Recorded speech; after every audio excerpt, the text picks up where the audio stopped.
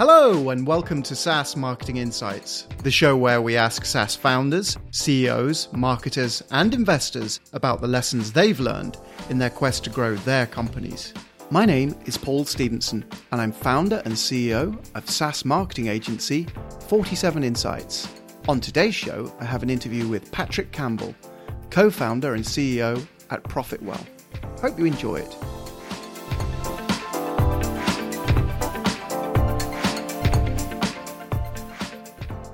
Patrick Campbell, Profitwell, welcome to the show. How's it going? It's going well, man. It's we're heading into like the springtime, right? And so it's I don't know when it's going to be published, but it's there's a lot of 2019 hope still. So lots to do and lots to keep cranking on. Great. So I've been watching the Profitwell story develop over the last 12 months in particular. Following everything that you guys have been doing in your own marketing. Hence, I wanted to get you on the show.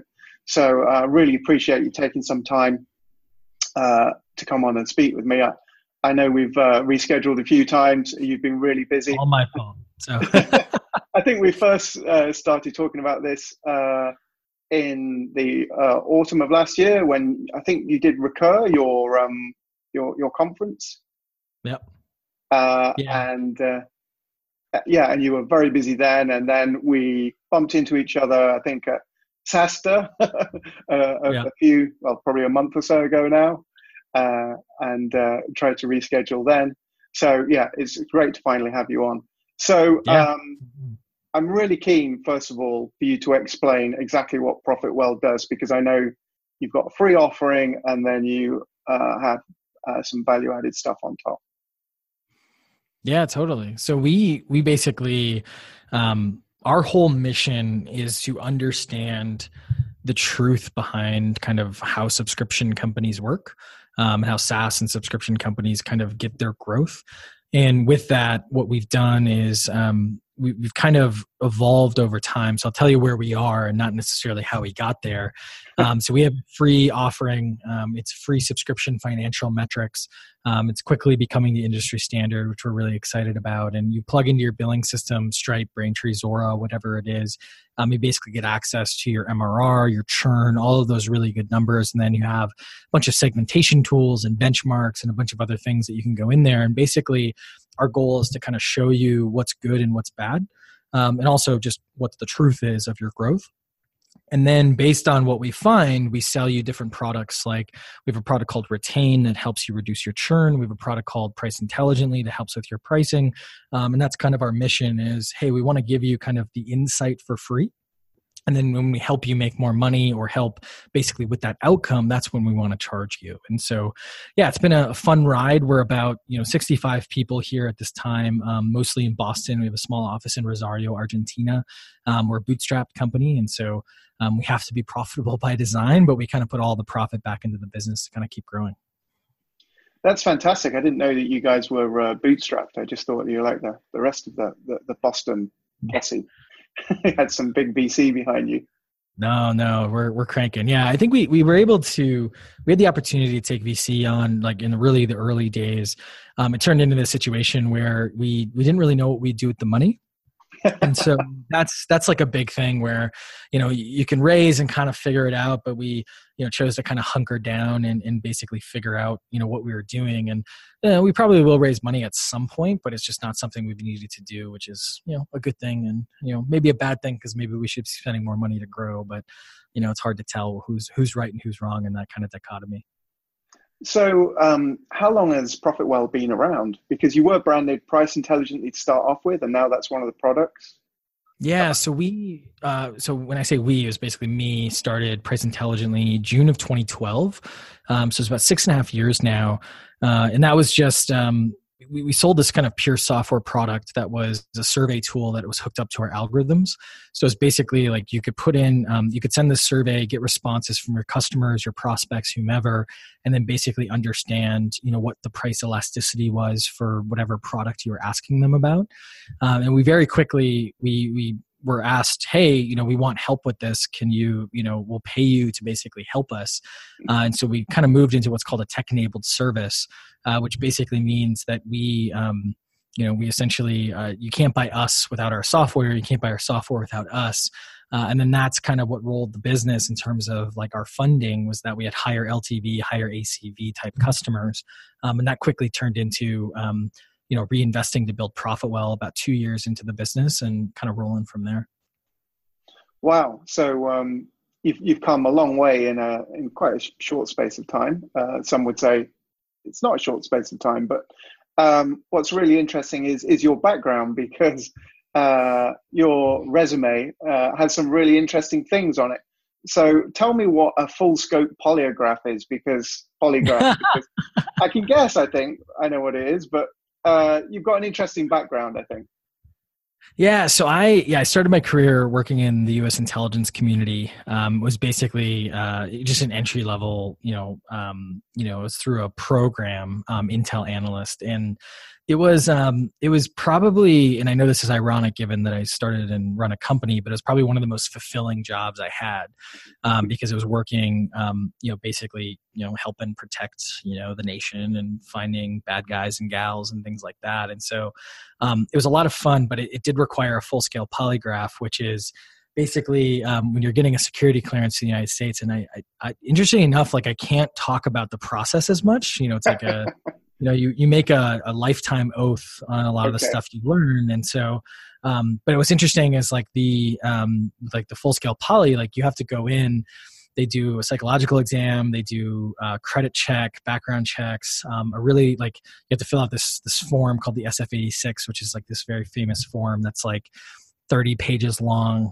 They interviewed my neighbors from my childhood home. They interviewed all types of different people. And then it was kind of funny because you go in and then you have to go through this lie detector test, basically this polygraph. And it was like, they ask you some very intense questions, and you're already kind of nervous because of just like the pageantry of the exam and things like that. And so, yeah, I got through and I really enjoyed the work. It was just working in the government was really bureaucratic. And it's one of those things that's really tough for me, like working in bureaucracy. And so I left there and I went to Google, and which was another bureaucracy. I didn't know this in my young early 20s naivete, if you will. But and that was just another bureaucracy, for better or for worse. And so worked there for a while, and then jumped out into the startup scene here in Boston. And I don't know, there's not really a great common thread. I think for me it was kind of the classic early 20s of like, I don't know what I want to do, because I was going to originally, be a lawyer. Then I was like, I don't really want to do that. Then I was like going to go work in government, and I wanted to like, save the world kind of a thing. And, I realized the bureaucracy of the government made that really difficult. And so I ended up in business, which like, I guess is maybe the antithesis of that, I guess, depending on how you look at it. And so, yeah, but it's been a good time. It's worked out so far, which is good. That's fantastic. So, all of that experience with bureaucracy has set you up for being the perfect CEO. I hope so. It's funny because like I was telling you before we started recording, we've gone from a world of like being frantic, oh my God, we got to get this done, everything's going to fail, to like, it's no longer like a quick failure, right? Like it's now it would be a slow failure, and it's overwhelming rather than frantic, because you're in this situation where you're sitting there and you're like, well, like it's the end of the quarter too, and we're recording this. And so it's like one of those sitting there and you're like, oh man, like we don't have this training thing. None of these people know. Or like, well, if we put that policy in place, everyone's going to like overthink it. And then there's an unintended consequence to that. And it's just a lot of like overthinking. But I think if we're thoughtful about things, like it'll make it not bureaucratic. But I don't know, it'll be interesting. It'll be an interesting time, especially as we get to about 100 people this year. Yeah, that's a fast rise. It's a lot of growing pain. Yeah. So normally I would ask somebody who comes on, about a SaaS marketing insight. But the problem with you guys is that, you've really stepped up your content. You're like a content machine now. And in fact, you have tons of insights. In fact, all you do is insights. So I saw you speak at Hypergrowth last September in San Francisco. and it was amazing. The data, the analysis that you provided. And I won't go into what it was about because it was just one aspect. But I think you guys are famous for your, pricing page teardowns. You've got a 60-second news thing going on. So, and best of all, I think, was some research that you did. I can't remember how long ago it was, that compared paid acquisition versus content marketing. And I think your finding was that typically paid acquisition cost 30% more than content. So in the context of you guys, you're like this content marketing machine now. And I just wondered, if you had any insights or remarks or comments about, your thinking behind that and what you'd seen from research you'd done that kind of led you to take that particular path. Yeah, you're making me tell all the secrets, huh? Yeah, so I think we are. So let me kind of back up here because it gets into. So we're the way we look at it, and I think we're comfortable talking about this now because we're kind of getting ahead of things. We finally feel like we have a pretty good footing, not a true footing, but a pretty good footing. Just to be clear, we're basically building a media company as our main marketing arm. And the reason for this was it started with data that you're referring to where, content marketing has kind of always been known as like a better, CAC model, right? Because theoretically it's like evergreen for most of the types of content. You can kind of put it out there. You can kind of understand what's going on. And ultimately what ends up happening is you kind of build like a brand, if you will, with it, right? But we kind of took this a step further where we started off asking a couple questions around, okay, so what would I have to do to email you every day and not piss you off, right? And what would I have to, like, as a subscriber, right? And what would I have to do in order to, basically kind of like get you into a point where you were like sharing our content more and stuff like that. And I think that we started researching media companies, and what we found is that media companies in particular are really, really good about keeping your attention, right? One, it's like the actual content. Like if you're a finance or a news person, you're looking at the Wall Street Journal, you're looking at Bloomberg, whatever it is. But if you're, kind of looking at, tech, you might get The Hustle or TechCrunch or, any of these particular types of pieces of content. And so we started kind of thinking through what that would look like and what we would need to do in order to make that happen. And then we started looking at the cost model too and started thinking about, well, what would it take in order to basically reduce the cost of this whole like production, right? So I'm in like our studio right now and, I'm surrounded by, at this point, thousands of dollars of equipment, right? But that equipment, what it's done is it basically reduced the cost of basically getting us to a point where we can shoot a season of a show, a series, if you will, which is about 13 episodes. We can do that essentially in the same amount of budget that it would take for us to produce an offer, like an ebook of some sort, like a good ebook, not like, hey, we took a blog post and made it a PDF kind of a thing. And so that's really what guided us. And so I would say that there's a lot of problems you don't think about. Like, you're not used to receiving multiple blog posts from us. Like, how do we do that, right? How do we do that to not aggravate you? How do we give you enough options? Like our managed preferences is all screwed up. So we're still trying to figure a lot of that stuff out. But yeah, it's one of those things where we've seen, even we kind of found out that even if we were going to fail from the media perspective, we were succeeding from the perspective of like just brand. People were like, oh, holy cow, like you went through this effort, right? And so now we're trying to like raise the bar and trying to get to like some really, really kind of fascinating content versus, some of the content that we produced.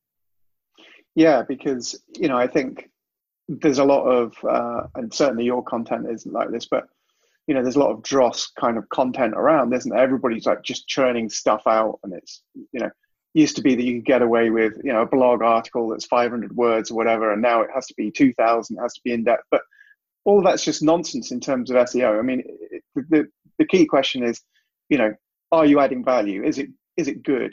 Is it something that people, want to read or want to watch? And, what you guys are doing now is just setting yourself up as, the authority on subscriptions, whether it's like churn, retention, recognition, the whole piece really. And I think that's the bit that jumps out at me, and you're doing it very quickly, and you've obviously put a lot of time and resource behind that. And it's a tough thing to do. It's a tough thing to scale any kind of marketing, but standards are actually very high now. So when you're trying to produce something which is almost like a TV show, so some of the quality of what you guys are doing at the moment, it's just very time consuming. Yeah. Well, it's one of those things too, where there's ways, and I don't want to get too deep into this because unfortunately it's like we're seeing other companies start to do like this. And we're trying to, we're not quite dominating it yet. And like, as soon as we dominate, we'll write the whole thing and everyone can copy it, that kind of a thing. But, there's ways that you can reduce like the time. There's ways, and if you thought about this, you would kind of figure a lot of those things out. And I think that, and if you watch our shows closely, you'll pick up on cues. But I think that what the biggest struggle has been is like, we started thinking about what kind of content do we go after with this, right? So people have always known us for like good, deep content, right? And so what we did is we started just like literally just taking our blog posts and making them into videos, right? And what did that look like? And then the other thing that we started doing was taking, what kind of what kind of like series could we do that we like to call it bottom of the top of the funnel content. So this is almost middle of the funnel content, like pricing page teardown. If you're not interested in pricing, like you're not going to like look at it, right? Or like ProfitWell Report, which is our benchmark show. Like if you're not into subscription benchmarks, like it's not that interesting, right? And we're trying to punch up we're trying to start there and like punch then back up to the top of the funnel, right? So we've started to produce, we had a pilot season of something called Protect the Hustle, which was interviews with CEOs or executives and talking about a whole host of things and a whole host of topics. And we had, an A episode, which was kind of like, a classic interview, but we did it in a little bit of a different fashion. So it wasn't just like, hey, I'm just interviewing the person. There was like commentary and things like that. And then we had a B episode, which was kind of like a vlog almost. And so, and so we're doing more of that. And then we have another show where we've been shooting this documentary series for, technically it's been 2 years we've been shooting it. So it's like, it's time to get out there. We're, it's probably not going to be amazing. Probably we'll see, but like, it's just kind of like starting with what makes sense. Right. I was giving some advice to a company today who wanted to do like series and stuff like that. And I was talking to them about, hey, like you shouldn't be like starting with the like Netflix series that you want to produce. Like start with like the easy stuff that, your base is going to like, because you're going to have to figure out so much stuff around look, feel, and all that kind of fun stuff. Yeah, that's hard. And, the bar is just getting higher and higher. I was interested in how you measure the value of what you're doing, because, I'm a old school pay-per-click guy. I can pretty much measure the value of everything that I do for clients. But in terms of attribution with content, it's much harder to measure, isn't it? Yeah. And I'll be very frank. We're not great at that, like connecting that final dot there. I think what we look at, so we have really good, like, did they see pieces of content before they converted, and how many pieces of content. So we have numbers on that. But I think it's one of those things where when we look at, like, we think about it as a product, right? And so that product has a purpose. Like, this is what content is to us. It's a product, and that product has a purpose. And that purpose isn't always going to be purely measurable through the entire funnel. Sometimes, like, you have to like have different standards. So some of the standards we have is, what's engagement look like, right? So, if we continue to do X, Y, and Z, does the engagement, stay great? If we don't do X, Y, and Z, does the engagement tank? We look at how many pieces of content a week on average do people look at, right? And you're always going to have like a long tail, right? Where there's like hyper, focused users who are deeper in the funnel. And then you're going to have kind of your standard users who aren't buyers or maybe are buyers, and kind of go from there. So yeah, it's one of those things that we kind of think about and kind of rock from. Yeah. Well, you're a very data-driven organization. So if anyone's going to understand that problem, I think it's going to be you guys. Yeah, we try to at least. We're not as, like, I almost cringe when you say that, because it's like, I feel like sometimes we're data driven to a fault, and then sometimes we're not data driven enough. It's always like one of those things. But it's directional, You're not obsessed about it. You see it's going in the right direction. Totally. You have enough data. You can't get it to the nth degree. I mean, otherwise, no one would ever do anything. Always. Okay, so final question, Patrick, because it's Friday night in Boston, and there's probably a pint on a bar with your name on it somewhere. So, here you are, you're CEO of this business. It's growing like crazy. You do a lot of public speaking.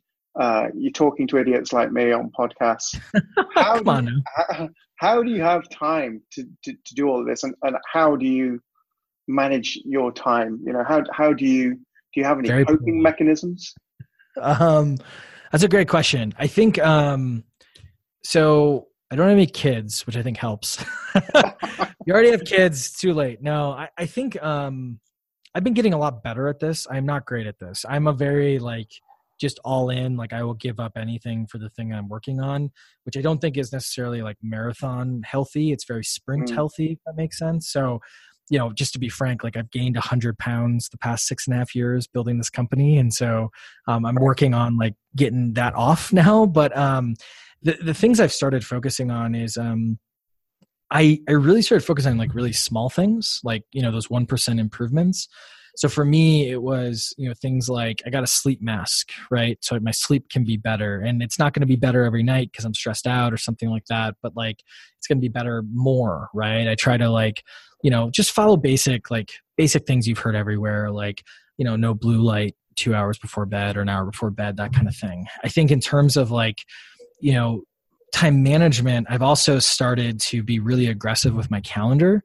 So I was telling you, today was a very long day because I take all of my meetings and I've started putting them on Fridays. So all of my one-on-ones are Fridays. Any catch-up type stuff is on Fridays. And then anything that's mission critical is during the week. But I make sure that basically between 8 a.m. and at least noon, I have nothing except what I need to work on. And I try to defend that time to the death, essentially. So I think that stuff helps. And these are all basic things I'm sure people have heard of. But I also think it's I love what I do. And I think a lot of people, they don't feel like they're getting enough done. They don't feel like, things are going well. And in some of those people, it's just, they need to flip the switch a little bit in their mind about everything's going to take longer than you think. You're not failing. You're just, you're just going to take a little bit longer, which is everyone, right? And then other people, they just don't love what they do. And they don't love it. And they think there's too much expectation building in their head. And they need to find something else to do, either a different product, a different space, a different partner, all those different things. So yeah, I don't know. I don't know how helpful that was, but that's kind of what I latch onto, if you will. And I also think it's just super important. I take almost every interview just because I think that I learn a ton, from talking to cool folks. And then I also, even learn a lot by oh, that's a question I haven't been asked for. So I gave an answer. Maybe it's a good answer, maybe it's not, but now I'm going to go reflect on the answer, and then that makes me better. Wow. Patrick, thank you very much. I really do appreciate your time. Absolutely. That's it. It's time to go to the pub. We're done. Thank you. Time for the pub. Awesome, man. Appreciate it. Yeah, I really enjoyed it. Thanks very much. I hope you enjoyed my conversation with Patrick. For more info on ProfitWell, please visit www.profitwell.com. For more info about this show and to get our links to iTunes, Google Play, SoundCloud, Stitcher, and YouTube, check out www.47insights.com. And if you have any SaaS marketing insights that you'd like to share on the show, please get in touch. Until next time.